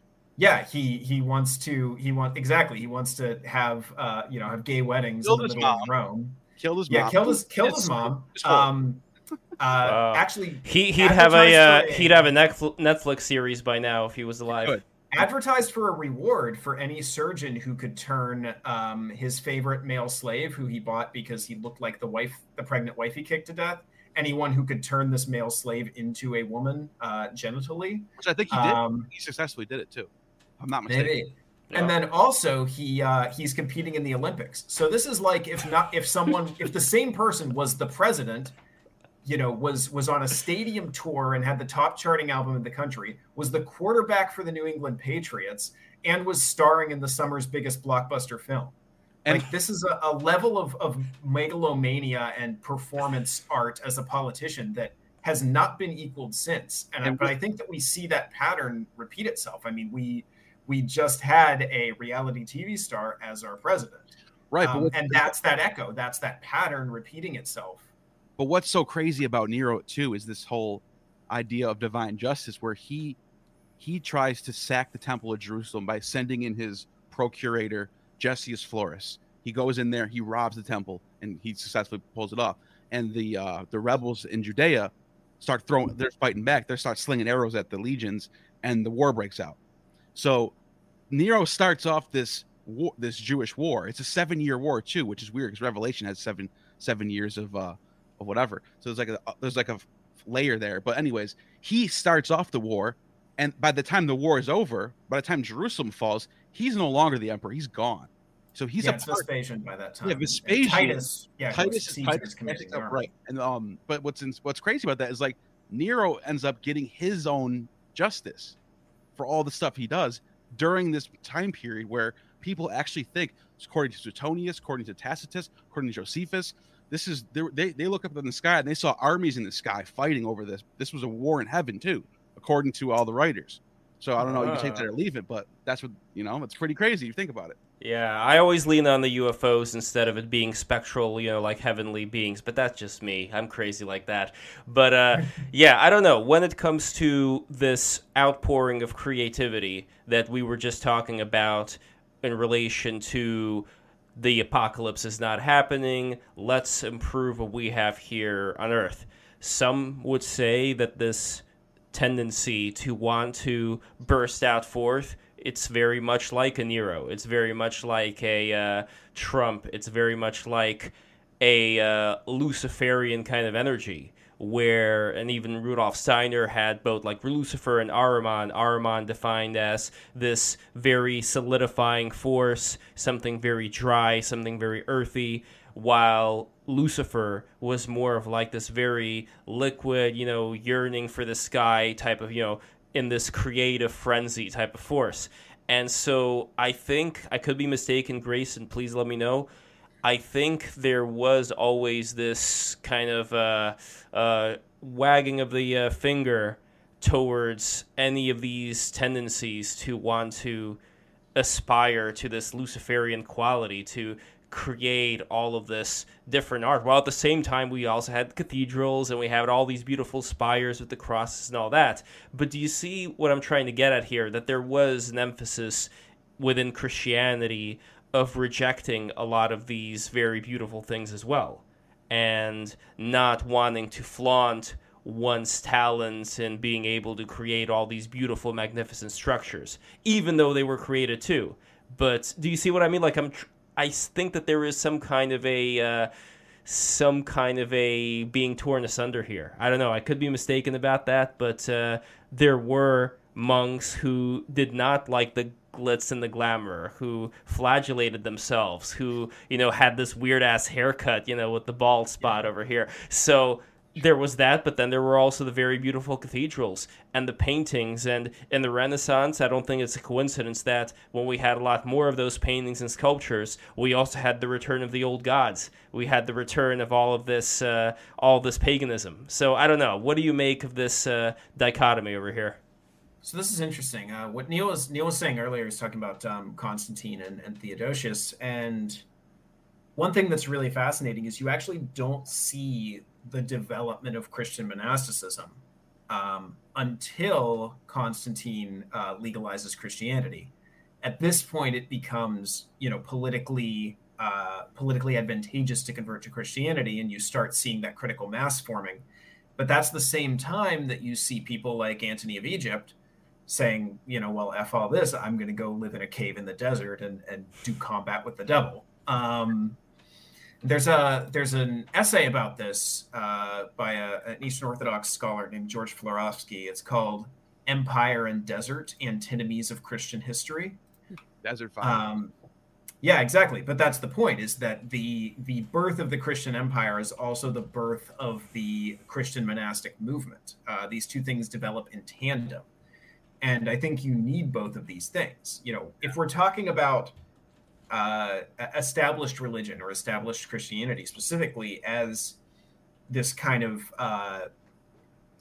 purely as this force that kind of imposes conformity and stagnation, then that's not what I am in favor of. But I don't think, thankfully, that that's the Christianity that we have. I think that, like I said, there's these paradoxes at the heart of it that form this kind of nuclear reactor core of Christianity, and that you keep seeing those play themselves out over the years. I think the problem today is that for the past 500 years or so, the reactor's been melting down a bit, and Well, the radiation looks very pretty in the air, but it's not going to be good for us. well, I want to push it. I want to push it one step further, and I want to get Shay's take on this as well. So there's this idea in the Kabbalah, because I know that we had Hotep Sophia in the chat. Shout out to Hotep Sophia, an OG of BTR history, and everybody subscribe, by the way, and Patreon.com/. Break the rules. And lastly, sneed those super chats if you want to support the show. Add a like and don't forget to click the bell. Anyway, when it comes to the Kabbalah, they have this notion of egoism and converting the egoism into altruism, where they consider everything that people engage in on a daily basis, to the extent of even the love that you would experience between, you and your wife, let's say, that is all receiving. You're receiving pleasure. You're receiving visual pleasure from seeing the beautiful sculptures or the cathedrals. You're receiving sensory pleasure from whatever you happen to smell that's nice. Or see, the point that I'm getting to here is that ultimately everything that we are receiving that gives us certain pleasure keeps us attached to this level of reality. So in terms of Maya, that's found in Hinduism and in Buddhism, the idea would be to transcend that particular illusion that you're in, where you think, well, this is the only pleasure that I know of. I don't want to go beyond that. And as a result, you end up being stuck within that cycle. So I know that this diverts further away from Christianity, but it is an interesting thought to me, the idea that all of this beauty, without it, we wouldn't really be able to function. We would just be depressed all the time. But with this beauty, we're kind of still stuck in, all of these very minor lusts, even the eating of meat, the killing of these poor animals in order to sustain ourselves. I've seen the cow recently in the farm, and it's like that cow's, it's going to become a beef patty one day, and here it is, I'm petting it, I'm looking at its eyes, it's like, oh my God, like that's, all of these things that we're stuck in right now. In Christianity doesn't really have that much to say about meat, from what I understand. I mean, not even the kosher laws are set there, but in general, it seems like with Christianity, people do have this sensual enjoyment still in their lives. But if we really try and imagine that all of that is also in a way a minor indulgence, and that ultimately there may be a way to transcend beyond that, as I think a lot of monks have done in various kinds of religions, what is that pointing us to? What other realities are there for us to experience that maybe monks of various faiths, be it Buddhist, be it Christian, Orthodox, whatever, they've been able to, or Neoplatonists, that they were able to experience that. So I want to push this into that level right now. So curious what you think, but let's start with Shay. Let me know what you think. Yeah, I mean, I think there's really interesting things to be said about the way monasticism is able to cultivate a sustained degree of intellectual effort. I mean, we would not have most texts we have today if it were not for the medieval monastics. We also would likely not have a lot of the, I would say, more intense spirituality without the monastics. The rule of St. Benedict, for instance, I think, of course, it wouldn't exist at all. But aside from that, in terms of the concrete experiences that are possible, I can't really offer anything more than like a historical survey, because I do know that, for instances in Islam, I don't know if they're monastic, but there's like the idea of the dervish, the Sufis, for instance, and they're supposed to achieve some kind of mystical and at the same time bodily ascent as a consequence of the unity of body and mind. So there's supposed to be something to that.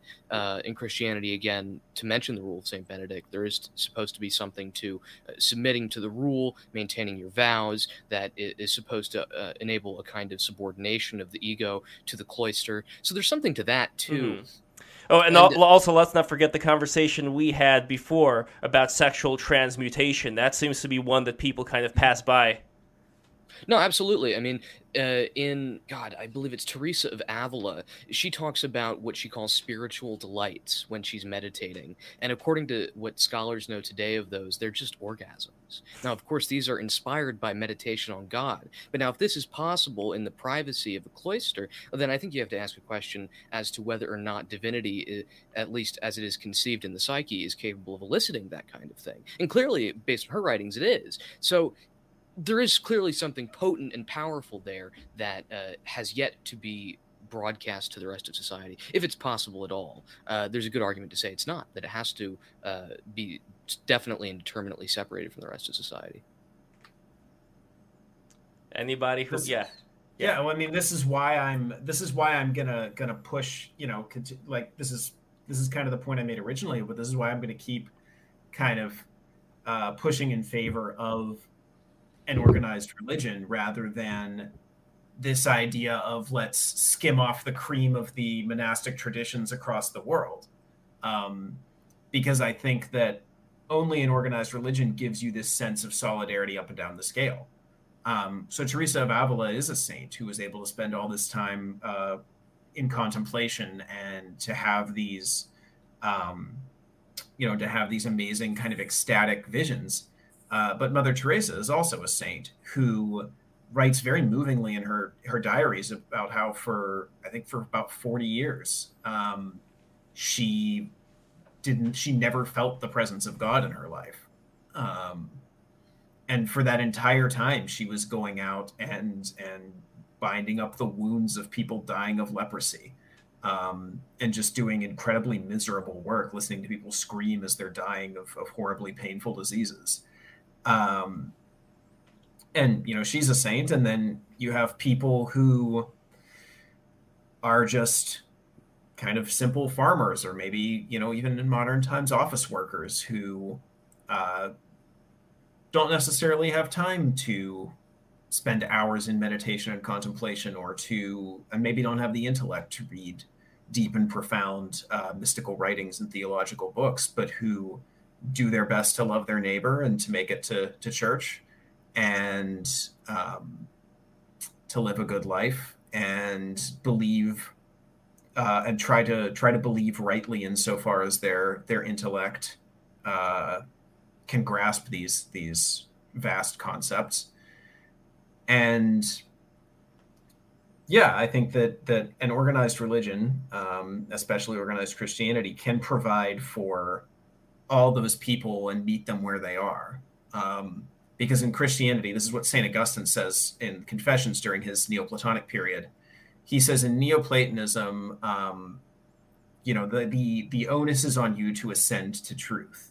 And he says, to give Neoplatonism its due, Augustine says, from the Neoplatonists, I got most of what I found in Christianity, but what I didn't get is that the word became flesh and dwelt among us.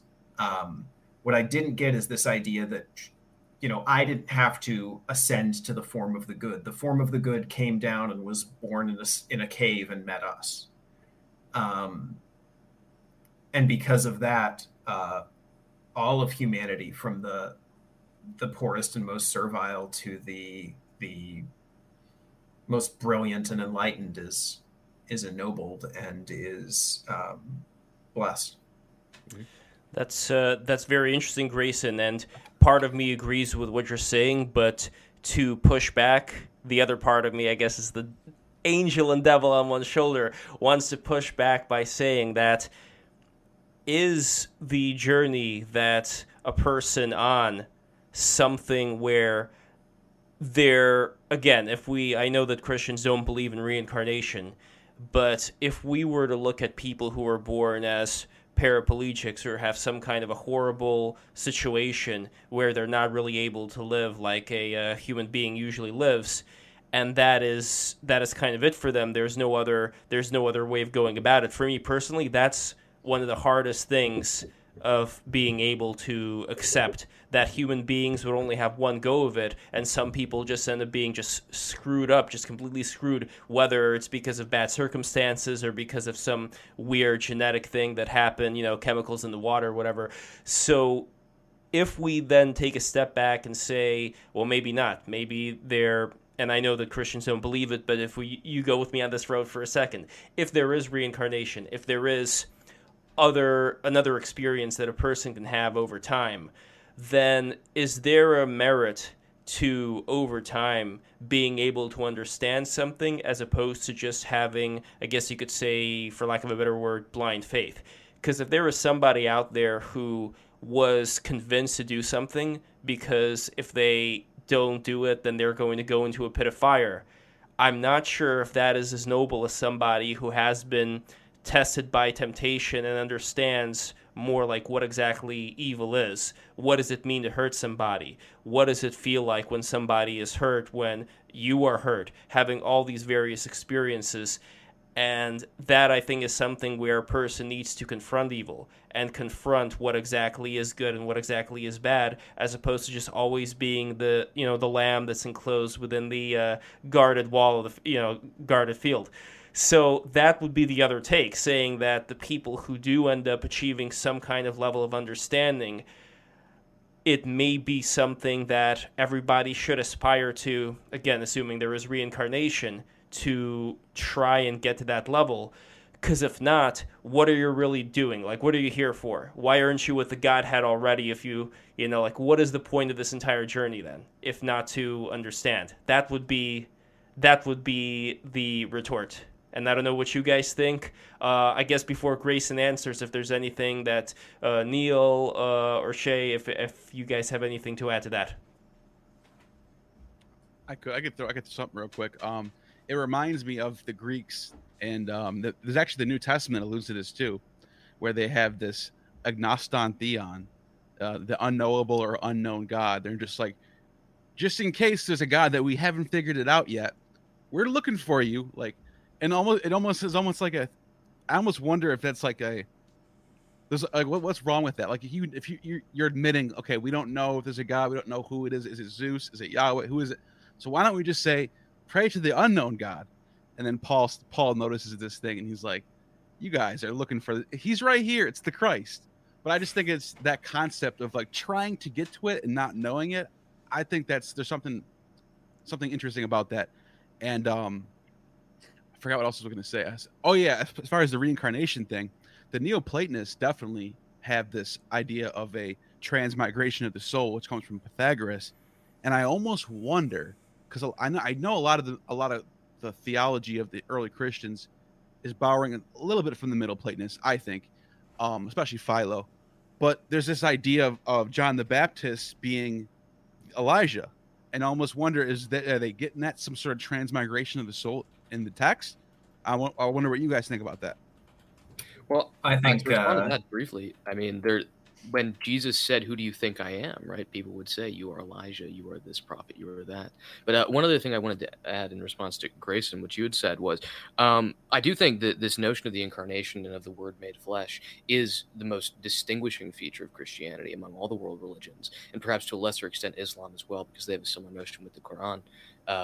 But aside from that, it doesn't exist anywhere else in the world, as far as I know. So I do think there is something there that has to be Judaism too, by the way. In Judaism, they have Hermes. You do have Hermes in the Hermetica, and this is right in the first century BC, first century AD, where he's literally called the Word, the Logos. It's in the Hermetica text. Is it he the Word turned flesh though? I don't know if they say it like that, but he is the like that Logos thing is already out there. But I guess you are right that they don't call he's not the Word turned flesh. He's just a God. He's just like in space somewhere. So yeah, there's Heraclitus deals with the Logos as well, and he says that the Logos sort of can and cannot be called Zeus. He says it sort of resists being called Zeus, but it's the closest thing he can identify it as. And Paul actually in the Areopagus discourse you quoted earlier with the unknown God, he cites two different Greek poems that are hymns to Zeus. In him we live and move and have our being, and for we are all his children are the lines he cites. And both of those are referencing Zeus and sort of this kind of pantheistic conception of Zeus that had come to predominate in Athens. But he's applying it to Jesus Christ. One other thing I would add before Grayson, because I want you to address the thing that I was talking about earlier regarding reincarnation and the people who are born with all these problems and so on, is there is this idea that just because a person is more innocent of what exactly is going on, that they're good. But if they were to learn evil and not really understand it, they're liable to do a lot of evil. I mean, we've seen, for example, back in Russia, back in my ancestors' experience of the pogroms there, in Imperial Russia, you had people who you could say, they were very innocent Christian people. They were pietist. They went to church. But as soon as the church commanded them to do something evil, they did it. And in that sense, how are they people who can understand good and evil, and where is the growth there? Isn't it something much more, connected to this whole idea of existence, that you do grow, that you do learn certain lessons, which is why I think that learning of lessons would be extended over a longer period of existence than just this one. But again, that's just me. I don't know, Grayson, what your thoughts are on that. Yeah, so just to answer the Elijah thing quickly, the best explanation I've heard for those passages, which are rather mysterious, is that when John the Baptist is said to come, the spirit and power of Elijah, that's referring to the idea that Elijah is functioning as John the Baptist's heavenly patron. John the Baptist, famously does not die. He's taken to heaven on a chariot, one of two human beings. And if you look at the cosmology that was shared by ancient Israel and by the nations surrounding them at that time, there was a divine council of gods, or you would call them angels in the Hebrew conception. So essentially, what happens there is Enoch and Elijah are elevated to this divine council as human beings, which Christians believe is the destiny of all humans. That's what theosis means. But the idea there is that Elijah is coming again through John the Baptist, in the sense that he is functioning through him and empowering him as his heavenly patron. To your point about reincarnation, I'm not a fan of the concept generally, but I understand what you're saying about people who might be born with deformities. And what I would say with that is that your concern there is simply above my pay grade. It's something where I truly don't understand why people are born into the different circumstances they're born into, and why they have the different life experiences they have. For example, you could have someone whose intellect is the means by which they come to know God. Someone who, sits down and reads T.S. Eliot's Four Quartets and has the brain power to engage with those, and the aesthetic sense to engage with those on a very deep level, and comes away from them weeping and decides he's going to become a Christian based on that. And then you could have someone who reads those and they're gibberish to him, and he walks away with no insight from that. But you could also have someone whose intellect to them is a stumbling block, who, reads Christopher Hitchens and becomes this, incredibly insufferable Reddit atheist. But that's not wisdom. That's the difference that I would say between wisdom and intelligence. Between wisdom and just like book smarts. Because you can know a lot of information. You can be knowledgeable about certain facts and figures. I'm sure we know many people like that who can cite all kinds of various things. Going to university, there's a lot of people like that who know what to say at the right time, when to say it, but in a way that's very robotic, and it's not really something that they take to heart. The difference, I'd say, is that you could have somebody who grew up in a peasant village or whatever who is generally wise, and I bet that if they were to, let's say, attend a class and take some books early on in their childhood, maybe they would have been able to be like an Anton Chekhov, whose father was a Russian serf. So sure. The point that I'm saying here is that I think that there is this idea of wisdom which should be emphasized, as opposed to just learning a bunch of factoids. And I want to make sure that we maintain a difference there. And then the question is, would we have people who are otherwise not smart, who are not wise, who are nevertheless heavenly inspired? Or is wisdom some kind of quality? I know it's kind of ephemeral when I'm saying, what is wisdom? How can we grab wisdom and, hold it? But would you say that there is wisdom? Would you say that people have wisdom who may not necessarily have the same kind of holy understanding, and you can have people with this holy understanding who do not possess wisdom? No, I would absolutely say so, but it's going to depend on what the referent of wisdom is. I mean, you talk about philosophy, that's love of wisdom. You could talk about theosophy, that's God wisdom. Of course, that now has an esoteric connotation. But then you could talk about what Balthasar Gracian calls the wisdom of the world, or the art of worldly wisdom. So that's like what we would call like Machiavellianism, knowing how people work. So then those are different kinds of intuitive knowledges. Now, if we're talking about a particularly divine wisdom, then you really have to ask, well, are we talking about like Aquinas's different methods of exegesis of the Bible and the wisdom to switch between those? Are we talking about like the wisdom to know Lurianic Kabbalah? But you're splitting them up, and this is something that actually it's good that you're splitting them up, because this is something that I notice in today's kind of cult of specialization, where you don't have a lot of holistics, you have a lot of specialists. While back, let's say if we're talking about like certain intellectuals that would have come out from, I don't know, the British Empire or whatever, you've noticed that there are a lot of people, like even people who were in the clergy, people who were, like you would have somebody who was in the Church of England who in the spare time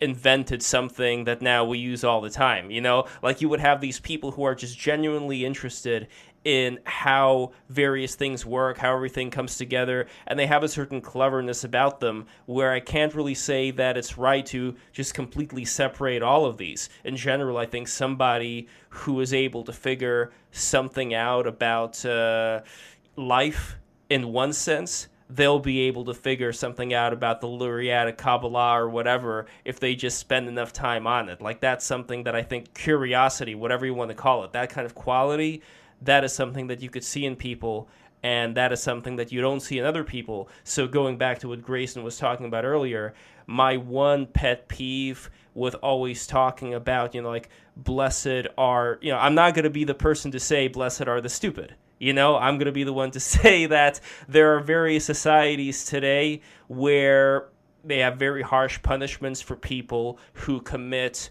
very, petty crimes or stealing or whatever. They chop your hand off.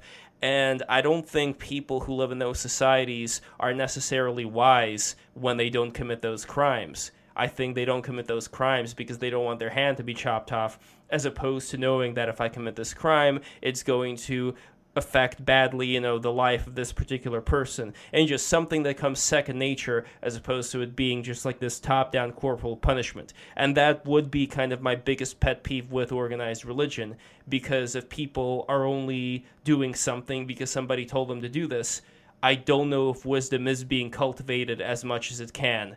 And I don't know whether this is just an 80-20 thing, or more of like a 99 and 0.01 thing. But I don't know. That's the big question for me here, whether we can get out of that, whether we're always going to be within that state. So I don't know what you guys think. And we're going to be concluding this pretty soon with like final comments. But let me know what you guys think about that before we do that. Well, I think what you're getting to here is this idea that often comes up when you talk about kind of organized or traditional religion, and it's interesting because it's one of the areas where modern liberalism, that's kind of the water we're all swimming in, and influences us to degrees that we can't even fathom, clashes with that organized or traditional religion idea, and that's the idea that something must be freely chosen in order to be valuable, right? And this clashes up against this because we want to say, even in our education system, we want to say, we want the education system to teach you how to think, not what to think, that kind of thing, right? Yeah. Which I think we're seeing is largely a pipe dream. Well, we don't have that many people doing it, to be fair. We don't really have that many good teachers. We mostly have a bunch of summer enthusiasts, but that, be that as it may. Yeah, I think what we're seeing with liberalism as kind of the Enlightenment project rots on the branch is that there really is no such thing as this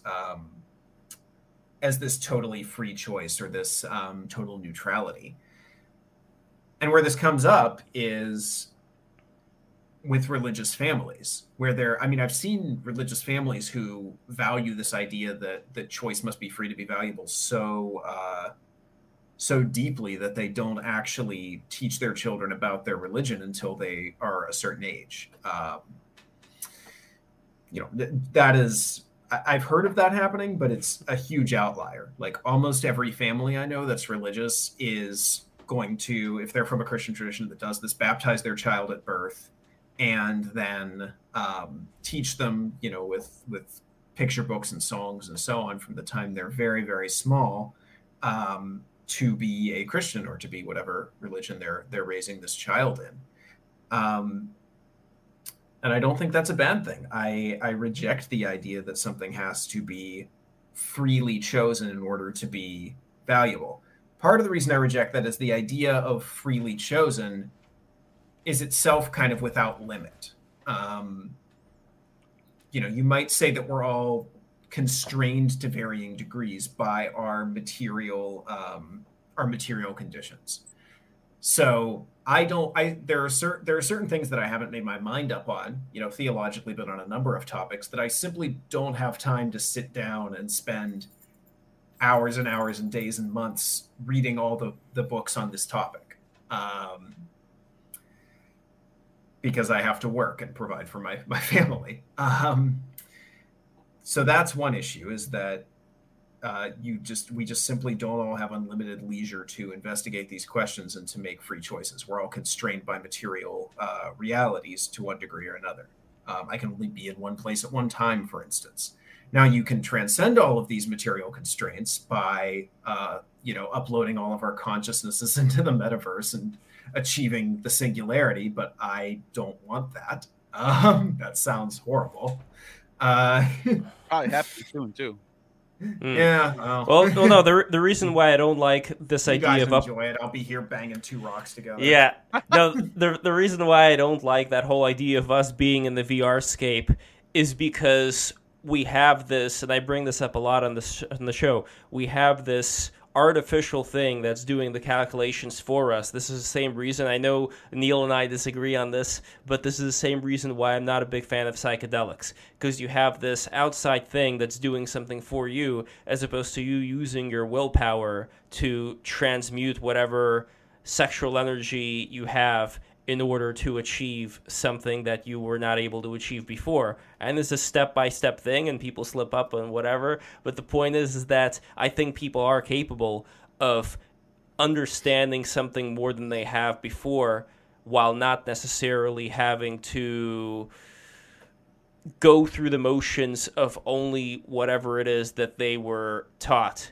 And this is something that takes time, and it's not going to be something for everyone. And I completely understand, Grayson, your point about people all of a sudden thinking that they're like this, big mofo that's much better and holier than everybody, than the peons, which is complete BS. Because again, whatever level people end up going into, there's no telling how much more there is to discover there. So I think it's very egoistic to think that once you reach some kind of understanding, then now all of a sudden you're like the goat that's on top of a couple of barrels, and you think yourself so highly. So I don't know. Yertle the turtle, right? Yeah, exactly. Yeah. So let me just wrap up my point. Sure. That'll be my final word, I guess. So we tend to view ourselves, like our true selves, whatever, this very individualistic, weird idea we have. We tend to view our true selves as whatever is left over when you strip away all our unchosen obligations. And I think that's wrong. I think that your obligations and roles, and especially your unchosen ones, are what make you who you are. I think that the fact that I'm the child of my parents is not something I chose, but it's a huge part of my identity. The fact that I am, was born in the United States has shaped me in a lot of ways. The fact that, I chose my wife, but this is an obligation that I can't back out on. I could under current laws, but in my kind of moral framework, I can't back out on that. And that's something, an obligation that I'm tied to that changes, that affects who I am a lot. And that really determines who I am. Sometimes I'll do this thing when I'm doing my morning prayers where I'll just list off all the different things I am, brother, uncle, son, son-in-law, grandson, friend, motorist, gym member, whatever. and to me that forms an image of who I am, and I think that's valuable. Now, obviously, I don't want everyone to just fully define themselves by their unchosen obligations. For example, I want people who were born in families that practice other religions to convert to my religion. But I think that this goes to the heart of the main question that we began with, though, of organized religion versus individual spirituality. Because I think when you approach spirituality, which is really kind of the core of who we are, from an individualistic framework, it relies on this idea that's a very modern and very aberrational thing historically, that only that which is freely chosen, again, whatever freely chosen means, can be valuable. And I don't think that's true. Interesting. Before going to Gnostic or Mr. Amazing, I want to add my 2 cents on that. First of all, if reincarnation exists, then you did choose where you were going to be born. And in fact, then I would say that every single thing within that model means that you have chosen everything that you have experienced because of the laws of karma. But that aside, I've done something really bad to have to do this. Oh, you are a handsome devil. So don't even say another word. Anyway, Neil, I'm curious what you have to say, and then Shay, and then we're gonna finish off. Everybody, subscribe right now. What are you people doing? Subscribe to Break the Rules right now. We're gonna have a ton of great guests coming in soon. Great conversations. I really appreciate all of you being here. And if you want to support a little bit extra something, patreon.com/breaktherules. That always helps. Patreon exclusive streams coming soon. Give me a little bit of time. Thank you very much. Gnostic, go for it, my brother. Yeah, so one of the things that I noticed from studying the ancient world and ancient religions is, for example, someone like Philo, who talks about there's this procedure called the 49th evening. It's the Sabbath of Sabbaths, and it's 7 squared. And he brings up this comparison between this ancient rite of the Jews and how he noticed that the Pythagoreans are doing the same thing, wearing white and everything, singing hymns, eating food, bringing out bread and wine, and singing harmoniously, having an ecstatic religious experience. And Philo is looking at this and saying, wow, the Greeks have Plato's like another Moses, basically. He's very holy. Pythagoras, he's pointing this out. And I think what happens when Christianity comes along, it recognizes these things, and you get this marriage of Greek wisdom and Jewish piety. And I think when you look at these early Greek, we call them Gnostics, they're not really Gnostics, they're just Christians. They're just different Christians, different variety of Christianity. And I think that's what religion's supposed to be doing, getting to that ecstatic state of harmony with your fellow co-religious people, right? That's what I think people should be more trying to get to, rather than ours is right and yours is wrong. So that's my little final spiel, and yeah. All right, the only 2 cents that I would add, since I had 2 cents to Grayson, I'm gonna add 2 cents to yours. It would be that I don't know with how much. Maybe better do 5 cents. Yeah, 5 cents. I don't know how much time people have in their day to do a lot of things of that nature. Like, I agree with Grayson that a lot of these things that determine who you are, you only have a limited amount of time with the education that your parents give you and your community gives you. You're going to be absorbing a lot of that stuff. And a lot of kids are going to be absorbing TikTok today and Xi Jinping, Winnie the Pooh, sitting there and, typing in the algorithms to make all the girls do those robot dances, drive them nuts. But anyway, that's something we're going to have to work on later. I do believe in there being a hierarchy and there being an elite, but I also believe in there being a responsible elite who would work on cultivating people, not through force, but through encouragement of good values that could then be virally spread along. I'm sure that there is a good way that could be done, especially if people are all going to be zomboed out. I'm sure there's a way to reel them back in the fold. Anyway, lastly, but certainly not leastly, Mr. Amazing, Shay, it is a great pleasure to have you here for the first time. Grayson, I think you're also here technically for the first time. There was that BTR segment on Twitter where you were just like that, the head speaking. I did the Battle for Based stream. Oh, that's right. All right, yeah, Battle. Okay, so it's not your first time here, but it is a great pleasure to see you here. So, Mr. Amazing, you've got the last word. Take it away.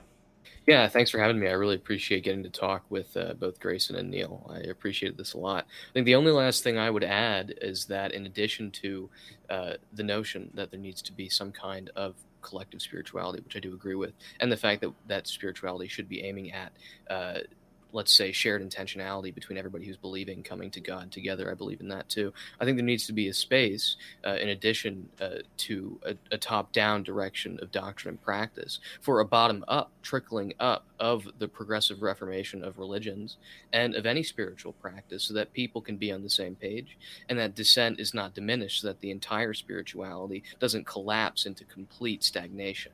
I think if we want to have a spirituality that continues to progress in the future, particularly a Christian spirituality, I think we need to have everybody who practices the religion be attentive to those who practice it and those who dissent from it too.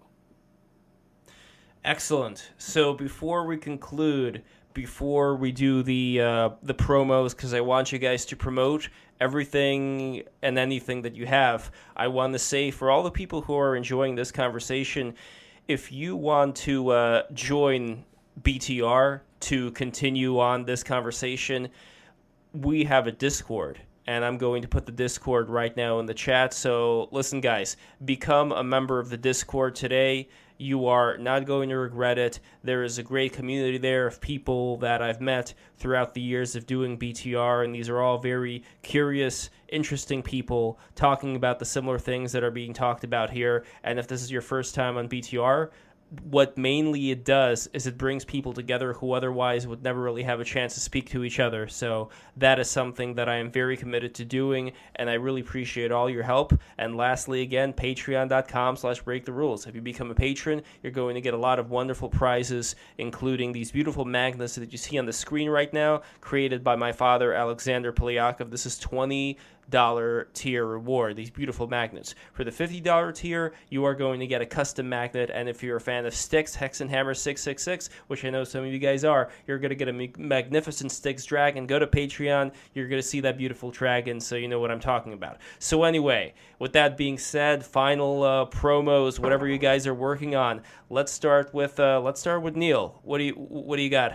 Just check me out at youtube.com/gnosticinformant. I pretty much upload mostly every day. Sometimes take a day off, but yeah, mostly every day. I just uploaded a video today about Carl Jung's Gnosticism, his version in the Red Book that he gave us so nicely, and so that comes out tomorrow. I'm hosting John Dominic Crossan. I don't know if you guys know who he is. He's a Christian. He is a very famous Christian, actually. He's going to be on my show live at 2:00. So if you guys want to watch that, we're going to talk about Luke and Paul, the depiction of Paul in Acts, and then comparing it to just kind of have an open conversation about those two things. The man is a beast. I mean, we're talking about, the beast from Revelations. Neil is the beast personified. The amount of work that you're able to do, I don't understand it. Plus, you got that beard going on, like the hairy, so. Getting ready. Yeah, exactly. All right, Grayson, you're up next. So I'll plug, you can see most of my writing at the Spectator World. That's where I get most of my stuff published. I just had a piece come out about the ways in which I felt that the original Game of Thrones series actually preserved a lot of the wisdom of Tolkien, even though it presented itself as being subversive of Tolkien. Nice. And how I'm not expecting great things from the spinoff. Mm-hmm. I have a piece coming out soon about the idea of competence and how competence is the way to happiness, I suppose. That should be out tomorrow. Unfortunately, most of it's paywalled, which is annoying. I can't even read my own stuff half the time. But should I tell them how to unpaywall it, or is that something? Yeah, if you hit the 3 little dots and go to cached version, that usually works. Or archive.today or archive.is, one of those usually has. But anyway, that's a little spoiler. Yeah, so that's where I'm going. beyond that, I don't really have a whole lot of. I don't really do video content much, and I very much admire the two of you who are able to do all this video content. It's truly amazing, and I envy you. Well, Mr. Amazing is definitely somebody to be envious of, from his beautiful avatar, which is like some psychedelic space thing that I don't understand, to the presentation style of your videos. You are a one-of-a-kind YouTube documentarian, and I know that you are going to go far, my brother. So tell us what you have working on, what you have cooking in the back room, whether it's going to be as beautiful and addictive as the blue meth of your beautiful videos, of the Walter White meth quality. That is the quality of your videos, brother. But yeah, let me know what you got cooking. Thanks so much for the introduction. I appreciate that. Though you may have overstated it a little bit. Yeah, I have a blog that I post on every Monday and Friday, blog.mramazing.org, all spelled out. And in terms of videos, I'm working on one right now that's going to recap my time in college, but also, in addition to that, how I think being a YouTuber and just being online in general transforms your self-concept. So if you're interested in that, in subjectivity, then check it out. It's not going to be out for a bit yet, though. Well, I already can't wait. I'm probably not going to be able to sleep. I'm going to be thinking, oh man, where's this video coming out? Anyway, guys, thank you so much for watching. I really appreciate it. Listen, subscribe. What is wrong with you? Subscribe right now to the stream. We got to get the numbers up. We got to get the people, and we're bringing everybody together. I want to find the greatest YouTubers on planet Earth, bring them all together on the stream, bring them together with all these various professors, academics, feminists, social justice warriors. I don't care anymore. Everything is coming together. Everything is going to congeal into this mass of chaos and whatever. It's going to be fun. It's going to be amazing. And I'm glad to be alive and on the ride of our lives. Man, 2022. What's gonna happen, guys? It's gonna be cold. It's the electricity, whatever. We'll figure it out. We'll figure it out when we get there. Thank you guys so much for watching. Subscribe, patreon.com/breaktherules.